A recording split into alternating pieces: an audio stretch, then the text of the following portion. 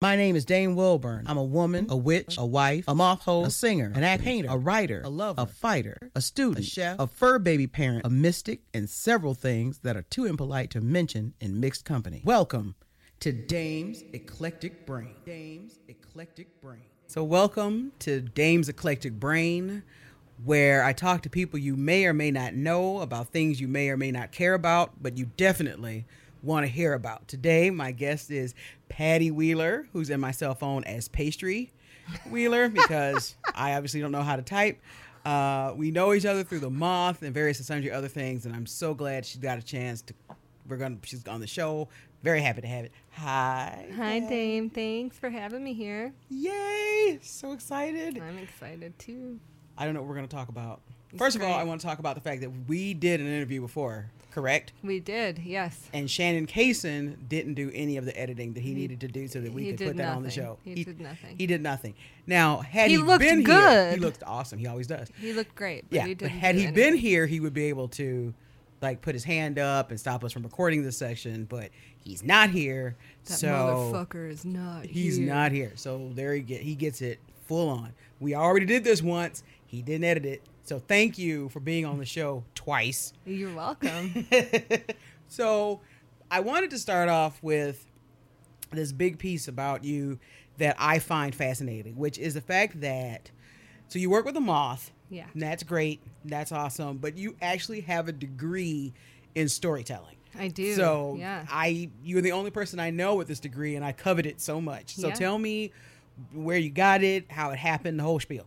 So I have a master's degree in storytelling from East Tennessee State University, which is in Johnson City, Tennessee, which is more than that line in that song that they sing where it's actually forbidden from being played anywhere in Johnson City. But it's in Appalachia, right next to Jonesboro, which is where the International Storytelling Center is.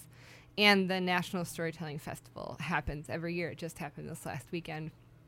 And so this program is 30-ish years old. It began primarily for storytellers who are more traditional and who work with kids and work in libraries. So it was initially a reading master's degree with a concentration in storytelling. And I am the first student who worked professionally in first-person narrative before attending the program, and I think that hopefully the two worlds are gonna get tighter and tighter, and more people like me and like you will know about the program and attend it. It's a really great way to learn about the history of storytelling and to get lots of stage time and learn about how to craft a more powerful narrative.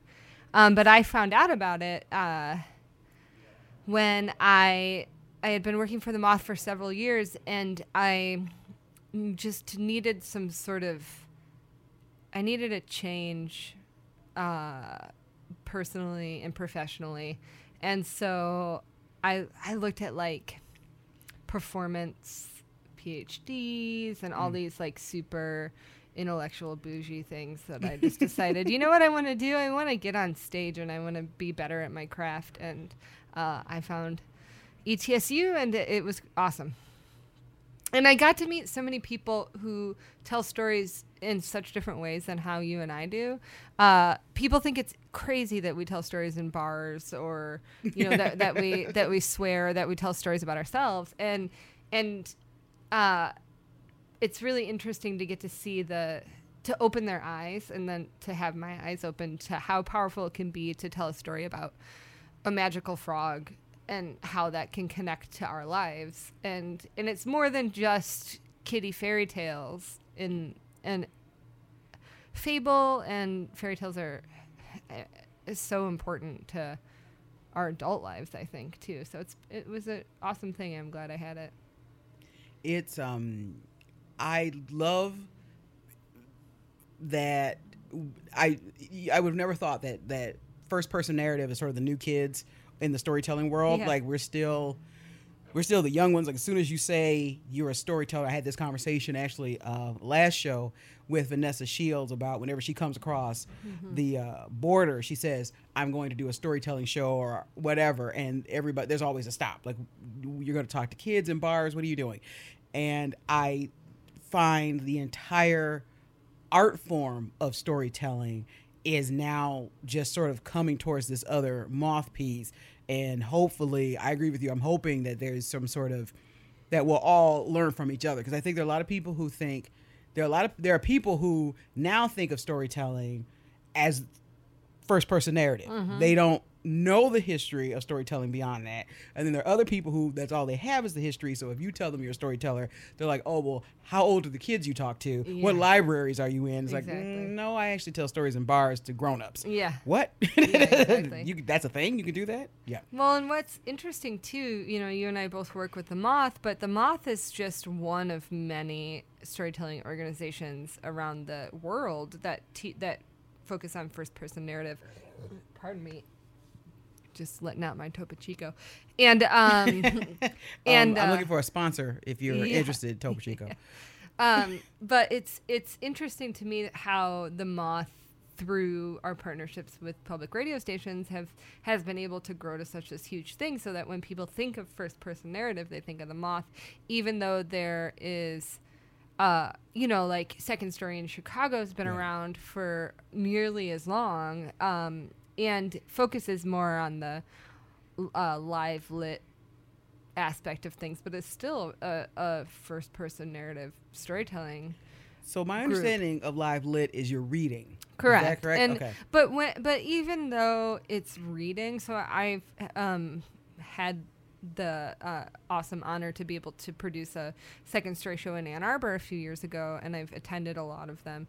And while it is reading, the shows are directed very heavily, and the people, the physical book in front of them or pages in front of them, and the music stand are more a prop than anything. But it's different, but it's very much the same. I think that any kind of performing where you are standing in front of an audience is going to be challenging. I don't care what they put in front of you. Yeah. So live lit, first person narrative, whatever it is, acting. I haven't done the live lit piece. A couple of things I've done. It's just always going. I played first violin for a long time, and having a music stand didn't help. You know, sitting down and having a music stand didn't mean you didn't know the song. Like, you still had to know your entire part, exactly, even though the paper's sitting there. It's fine. It's not necessarily like saving you from anything. It's still an art form. It's still very complex. Between the two, though, I'm fascinated because you've done both. Yeah. You know, where's your leaning? Like, if you could do. Yeah. What a great question. So just a couple weeks ago, I did a reading at Third Man Records here in the Cass Corridor, which feels like an entire other thing, because I was reading with writers who are not performers, and I am a performer who's a writer, and I am interested in publishing more than I have in the last few years, and so I'm searching out more opportunities like that, where the crowd is literary, not oral necessarily, which is a big distinction in the history of storytelling and where a lot of the fight historically has come from. But also, that was a whole other side of it, where I performed in the way that I would consider live lit, and the other writers read. Yes. And they were awesome, and their readings were great, but it was more reading. And that was interesting to me to be a part of, with these people whose writing I really admire and whose performances up there were great, but who are not performers. And I think that I love all of it equally, and that they all have a different meaning for me, though. So being able to go into, like, you and I recently told stories in a cabin in the middle of of the woods on a farm. We're certainly going to talk about that. Yeah. And that we didn't need anything other than us and the people. Yes. And it was awesome. And there were no microphones. There was no amplification. There were no lights. It was just us in the woods in this old cabin with people in chairs and on the ground. And there's so much magic in that.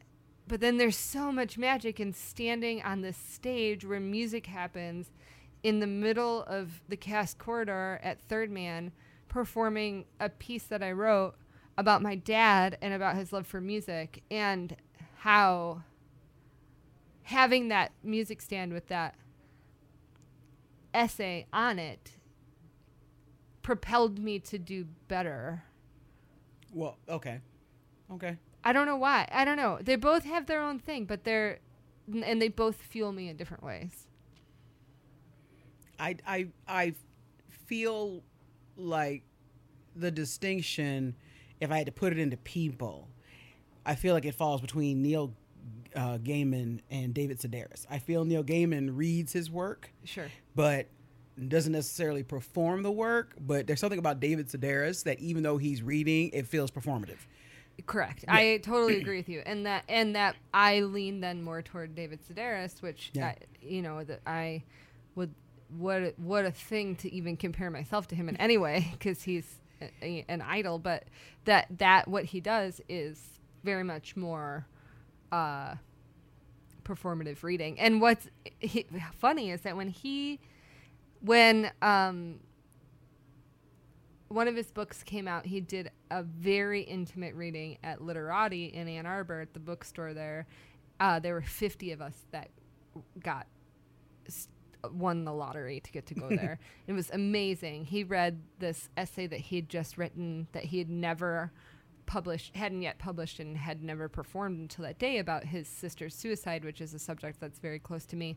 But afterward, he was signing books, and I brought mine up, and I said, "Hey, I produced The Moth here," and his response was, "Oh, they've tried to get me." And that was all he said. And I thought, oh, that's really interesting. Like, you don't want to do that style of storytelling. Yes. Yeah. I could picture it being, I think that it works well to sort of place yourself in a position where you are possibly too big or too well known or too busy or too whatever to do The Moth. But it is a different taskmaster than, not that I think either one of them is easier. Like, no. I think they're equal, but I've also worked with, cause I've hosted, some Moth shows. So I've gotten a chance to work with people who normally are actors, and they have a very hard time shifting from performing a story to telling it. And it is a different thing to memorize it, and sort of go out there and voice project and Broadway show it, when really the thing about The Moth is you're still you're having a beer in somebody's kitchen. Yeah. And, oh man, I got a story for you. It's still sort of like that, even though it's curated. It's more refined. It's curated. Yeah. And that, and that's how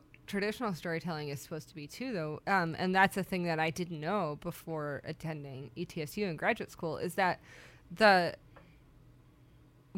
even with a fable, the storytellers and the masters at it they know the beginning and they know the end and they know the points they want to hit, but every time they tell the story, it's different. Yes. And that's always how I had performed with my personal narrative, but to know that that's also how people telling Goldilocks tell Goldilocks or whatever, and that's pretty cool to think about, like, because the story becomes different wherever you're telling it, because the audience is a character in your story. Yes. So when we are on stage, whether we're in Detroit or in the woods or recording into a microphone with people around us or not around us, everyone who is experiencing the story with us adds something to it. Absolutely. Even minor things like the people who are on the stage with you, the stories that are told around you. Yeah. The room. Certain there's a difference between telling a story in I got a chance to do Sundance earlier, like last year, and there were maybe 100 people in that room. But I've also done Seattle with the Moth, which is like 2,200 people. And you could tell the same story, but that's going to be very different tellings. Not that the story is changed, but how you engage, where you hit, where it lands. And then there are also audience pieces. My stories have a tendency to lean towards humorous, but there's every audience decides what's funny. So totally. if, Seattle has a very different idea of what's funny than Jackson Hole, Wyoming. They laughed in different places. So just those pieces. And, this is the thing I tell people when I'm hosting anyway, is you're telling your part of a human story. So, I'm telling my part of a story that belongs to everybody in the room. I'm kind of getting the honor to stand on stage and tell this story. But ultimately, this is like, it's a boy meets girl story. It's, there's only so many stories. The trope is known. Yeah, right. The trope. There's only so many tropes that we're going to do. This is my version of that trope. Yeah. But I get a chance to tell it in front of you, and thank you for that. But ultimately, it's still based on the people in the room. Yeah, so totally. I need to ask you, because I had the honor of going with you to 2 music events to tell stories at music events, which is so strange. But I also want to ask you, what is the deal with you and stuff that's happening outside? Oh, yeah. And what is it? Why can't we do things in buildings? What is it with you and trees and hills and dirt? Like, what's the deal? I know. That's that's so funny. So I'm definitely an outdoor kid, and and being raised by my parents like I was raised to love music and to love the outdoors. And so I happen to be connected to a lot of people who put on outdoor music festivals, which is cool, a great thing to get to have. And there are also people who are really open to our way of telling stories. And so because of that, I have been given the opportunity to curate and participate in storytelling shows at music festivals all across the country, always looking to add more. But I think that there's something about that open air style of venue that connects us to something deeper in our history of humanity. I mean, if we want to go back as far as the Greek theaters and how theater was open air from the beginning of theater. Yes. And while storytelling isn't theater in the capital T way, it is. Yeah. And so I think that being on a stage in nature connects me. Is this going to sound like such a hippie bullshit thing to say, but makes me feel connected to the greater good, like all of it. I feel connected to all of it being there. I love inside too, though. Yeah, I don't believe that, because you took me to Pickathon, and Pickathon, tell everybody about Pickathon. So Pickathon, for people who don't know. Yeah, Pickathon is this festival in Happy Valley, Oregon, which is outside of Portland, and it's on a farm. And this last year was its 20th year, and we get to tell stories on this stage called the Woods Stage, which is called the Woods Stage because it's in the woods. And the stage itself is made out of like these amazing branches that have been sculpted to create the edge of the stage, and it's absolutely amazingly beautiful. But it's stunning. Yeah, it's one of Charles Bradley's last shows was played on that stage. She died just a few weeks after he performed there last year, which was amazing. And it's a really powerful place to be. And being around people who are music lovers, I think they automatically have an appreciation for things that might be outside of the box in a way that folks might not in other venues. We are outside of the box. I can't, there's a friend of mine who is the publisher of Write Bloody, and he has a poet named Derek Brown, and Derek Brown opens for rock and roll bands.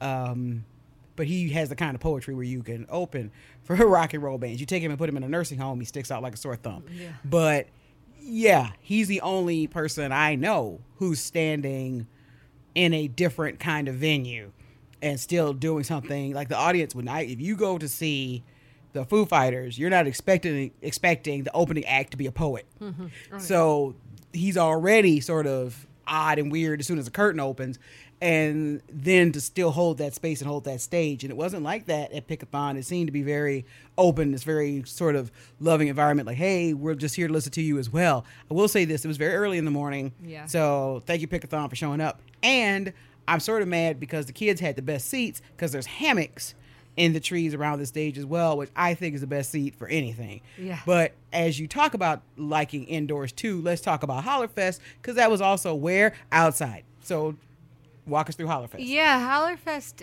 is at a smaller farm in southeastern Michigan. And the festival is... So Pickathon has really huge names at it. Like last year, Dinosaur Jr. was the headliner. This year, Built to Spill was the headliner. You know, they have these big rock and roll acts who are, you know, are way more famous than you and I are. Yeah. But so far. Yes, right now. Right now. This moment. Yeah. But at Hollerfest, it's a much more homegrown thing where a lot of the music is acoustic and old-timey, and the idea of storytelling fits there in a different way than I think it does in other places, because storytelling is considered an ancient craft. So there we were able to be in that amazing cabin, which was still, I mean, there's no running water or toilets, sorry, and that there, but it's very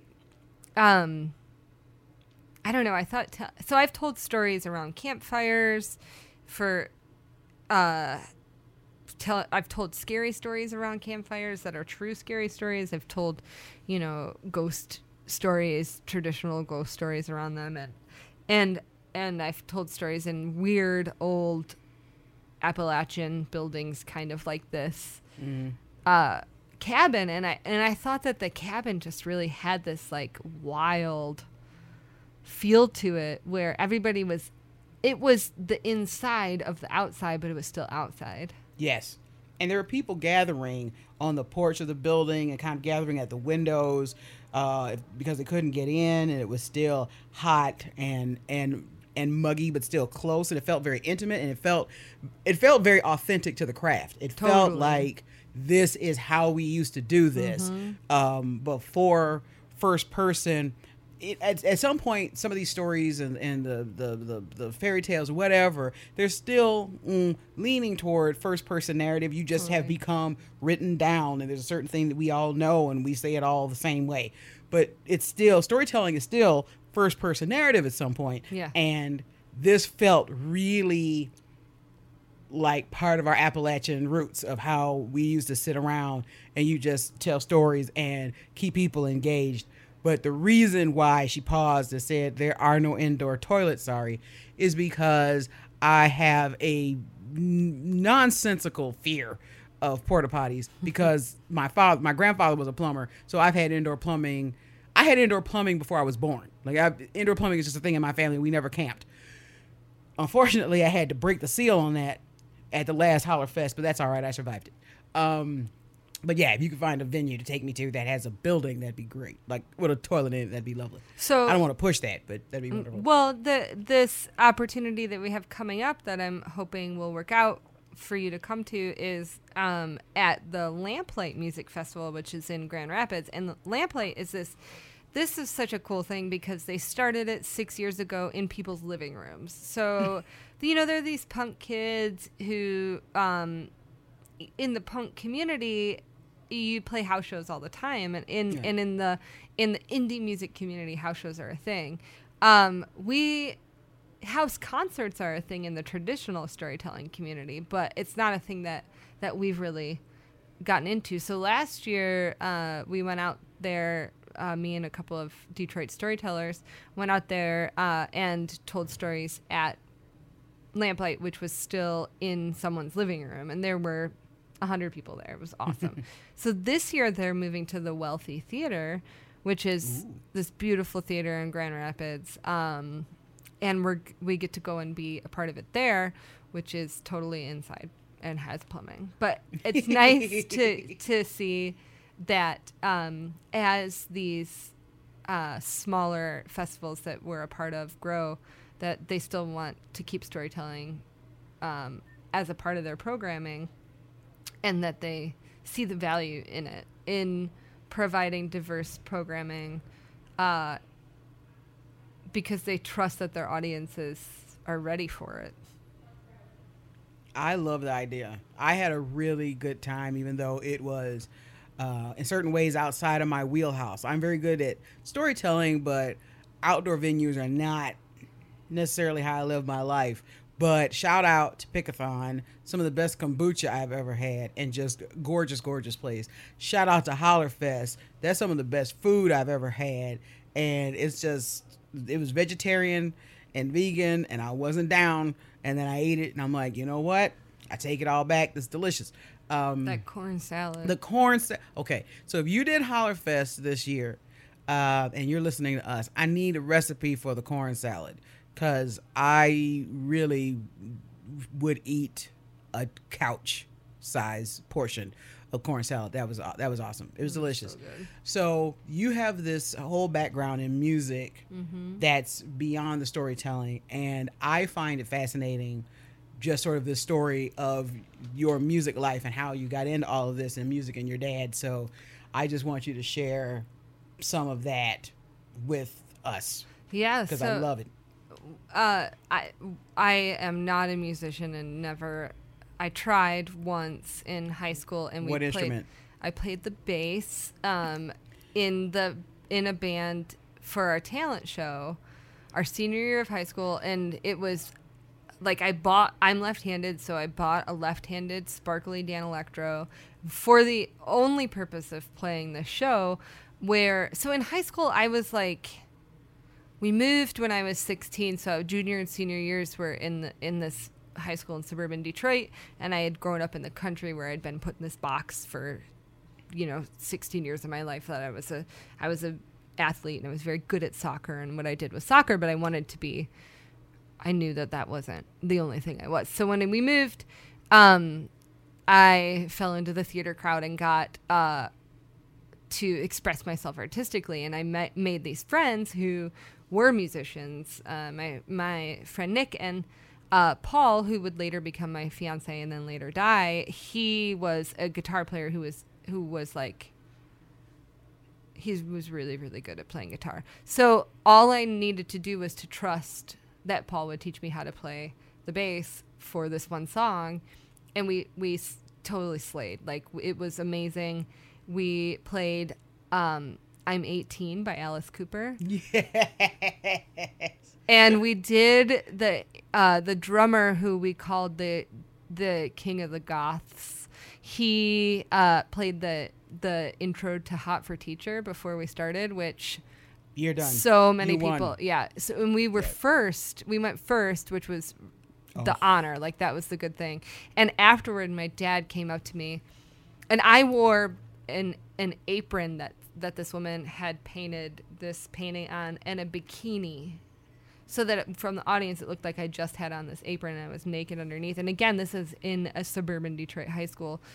And afterward, my dad came up to me and he said, you guys sounded like the Stooges. And I was like, oh my God. If I do nothing else in my life, I know right now that I have impressed my dad. Yeah. In a way that, that was the highest compliment.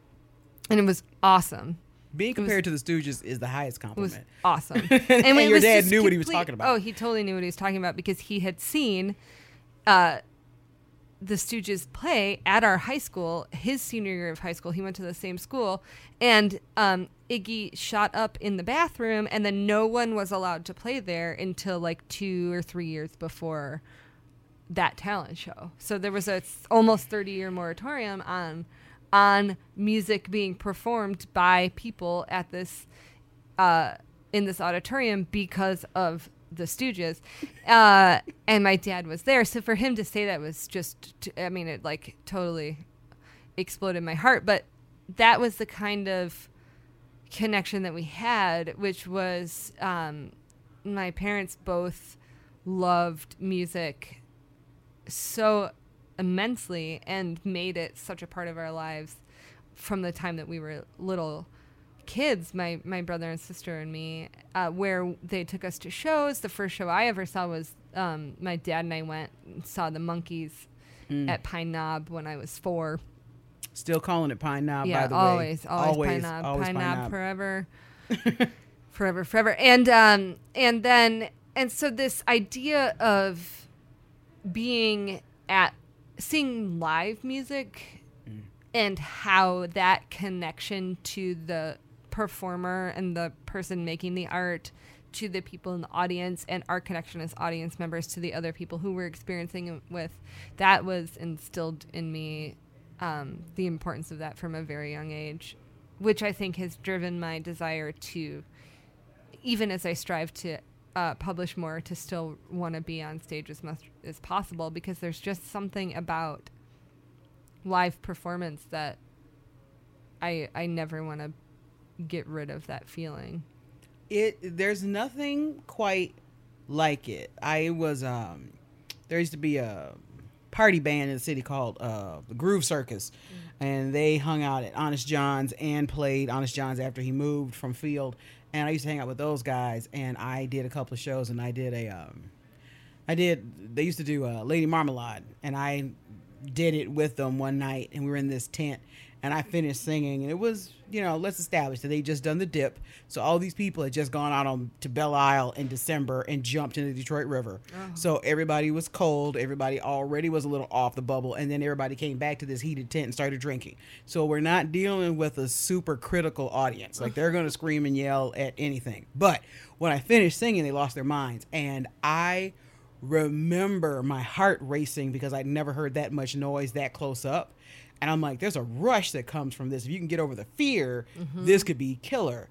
But I've had similar rushes like that as a storyteller. Oh, totally. And I'm like, I don't think that people would think that you would get that same kind of applause or that same kind of run from first person narrative storytelling, but you can. But I also want to ask you this, because we're sliding into the lightning round, so I'll start a little early with this question. Sure. Give me a couple of bands that you would do anything to see live. You've either already seen them live or... Can they be bands that absolutely, like, of people are dead in them? Well, the top 3 that I never got to see that I can't believe that I will never get to see are Bowie, Prince, and Leonard Cohen. And I am upset every time I think about the fact that I will never get to experience those amazing artists making their art live. But I know that continuing to appreciate what they've made keeps them alive. And yes. And that is pretty worth it. But in terms of, man, I just saw them again, and it was my 5th time. And every time they just are amazing, and their connection to the audience is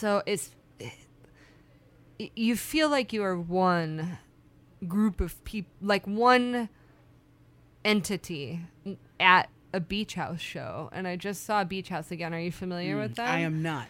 They're like kind of ambient rock and roll from Baltimore, and it's kind of gothy pop noise rock. I don't know. It's really hard to describe, but it's completely beautiful. And from the beginning to the end of their performing, everyone is locked in and connected, and it just feels good the whole time. And their songs are sad, but they're full of so much beauty in that sadness that getting to experience that live is, every time it happens, I'm like, fuck. And I also just saw David Byrne. Oh. And if anyone David ever has the Byrne. chance to see him, spend any amount of money that you have to, because his live show is perfect theater. It's perfect theater. And after I saw it, I texted my best friend Khalid, who was there but not with me, and we were just so inspired to make our own art by seeing what he did. And these songs that he's performing, some of them are 40 years old.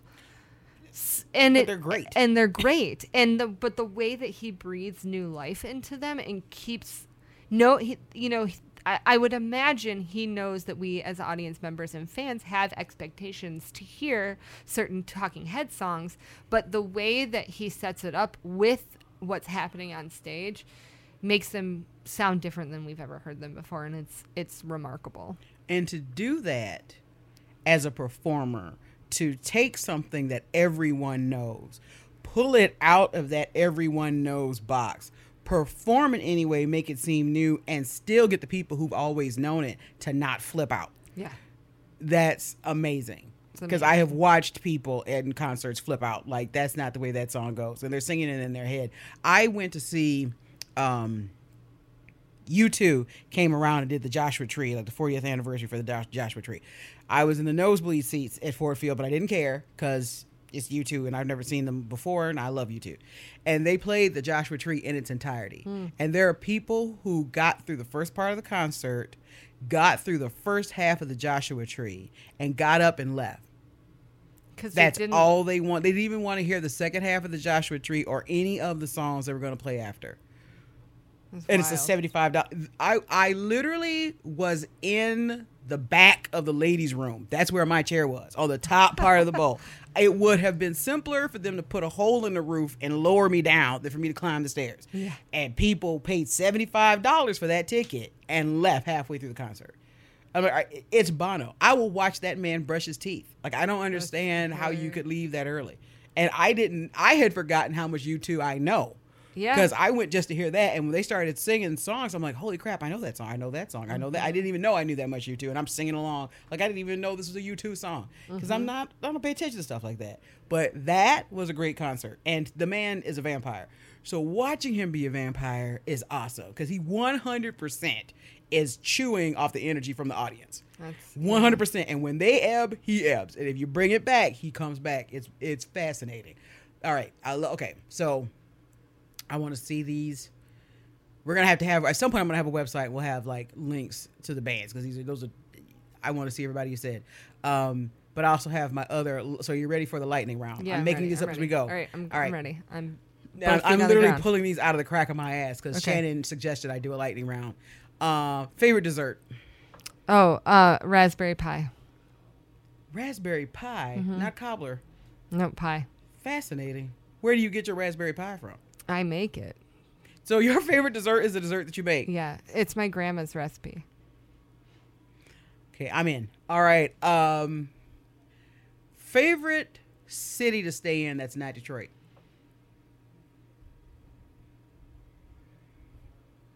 Like you're excited every time you go? Yeah, Savannah, Georgia. No, I would not have expected Savannah, Georgia, but it's a good call. It's a good call. It's a pretty town. Place that you want to go that you've never been? I really, really want to go to Mexico City. What's the deal with Mexico City? You know, it's just this hub of history and food and culture and art that I think I need to experience. It's a valid answer. Book that you think everyone should read? Yeah, that's so hard. So the or several. Give me several. Well, so I'm what the thing that is hard with me is that I'm really bad at titles, and so I'm in this space where I'm completely blanking on titles of things, but The Year of Magical Thinking changed my life completely. The Chronology of Water by Lydia Yuknevich. If you've never read that book and you have experienced grief in your life at all, it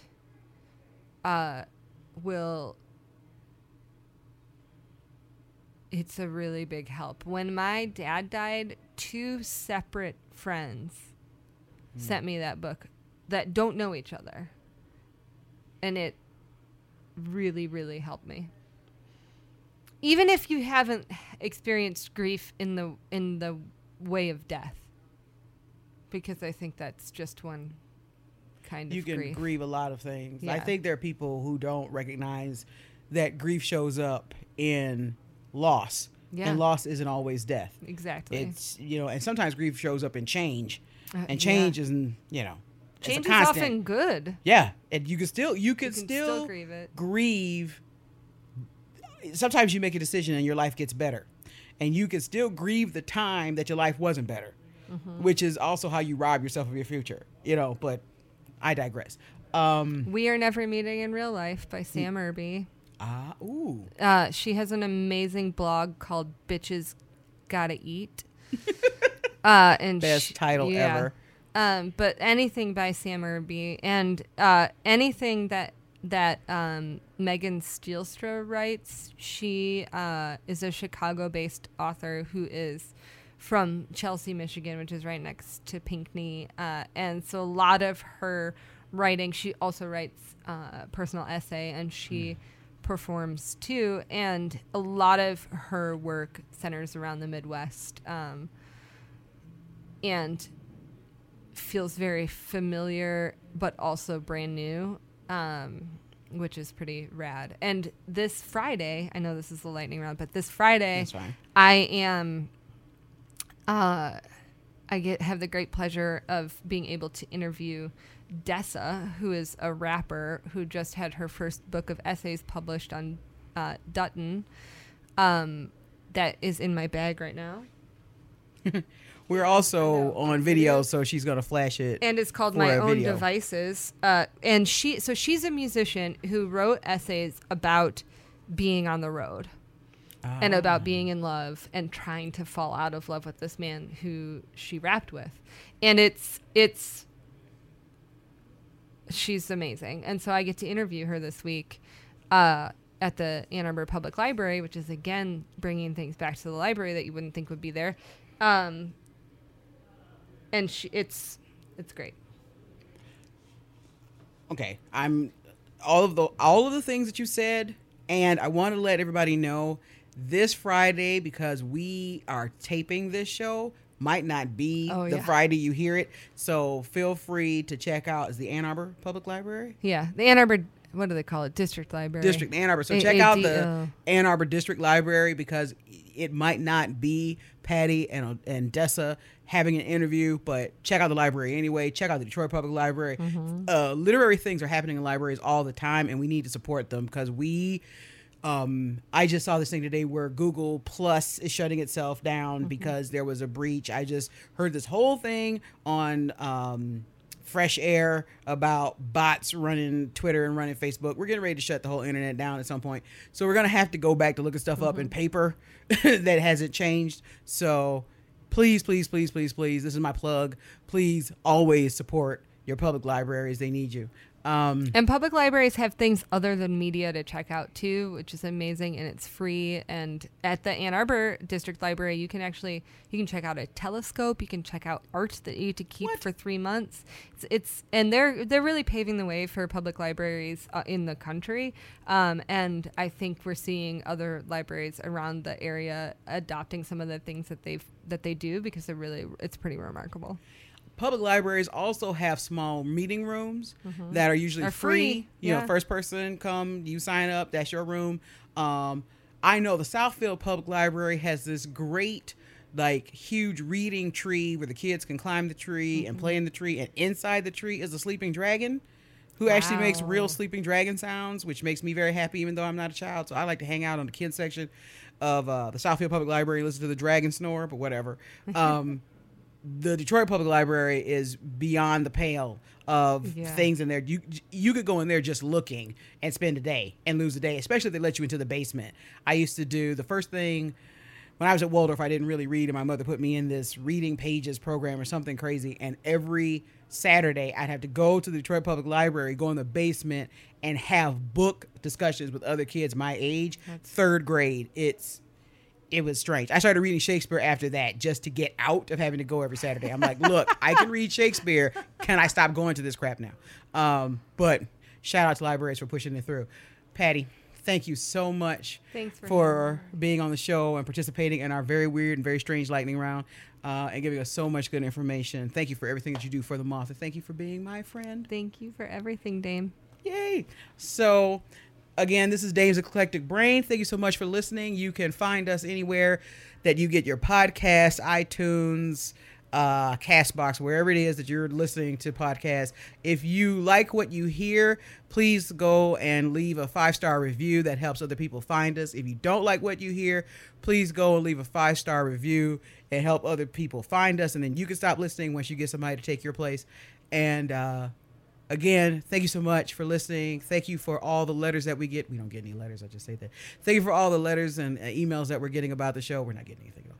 And thank you to the 6 of you who are listening. And again, thank you for hanging out with Dame's Eclectic Brain. Now that's homemade.